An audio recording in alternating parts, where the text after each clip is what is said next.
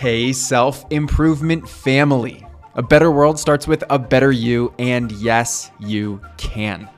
So let's take another step toward your best self today. I know it may be hard to imagine, but what if when your alarm went off in the morning, you got right up, fully energized and ready to take on the day?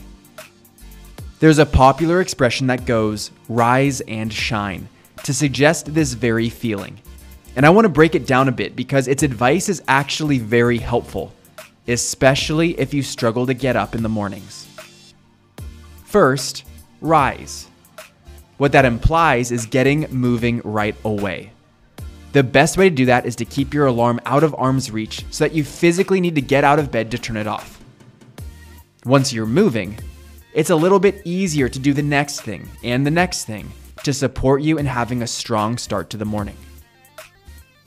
Beyond that, the more quality movement you get in earlier, the better.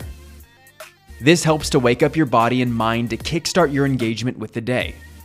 Whether it be a morning walk with a coffee, some stretching, or a full workout, the movement accelerates your transition from asleep to alert. Then the second part of the quote, shine. There are a few different things to consider here. The first is actually getting literal sunshine.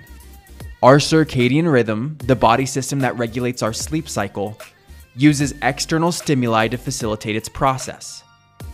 The primary trigger it uses is sunshine. So getting outside and hit with some sun rays literally helps your body wake up on a chemical, physiological level. Another part of shine, which ties more into Thursday positivity, is mood priming. When you're intentional about the first things you do in the morning to make your internal energy pure and radiant, you set the tone for the rest of the day. Doing things like a mindfulness practice, gratitude reflections, or Mel Robbins' high five habit helps you to turn on your shine so that you can spend the day in its warmth. And the final extension of that last thought, this energy is then felt by others. They will take it in, it will make them feel better, and your shine will be reflected back to you. We can all think of that one person whose positivity and enthusiasm is contagious, who we want to be more like in that regard.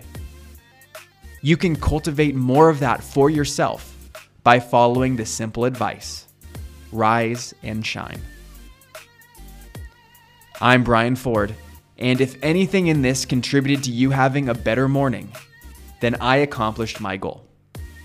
Now it's on you to take action with it. You grew today. Let's do it again tomorrow on Self-Improvement Daily.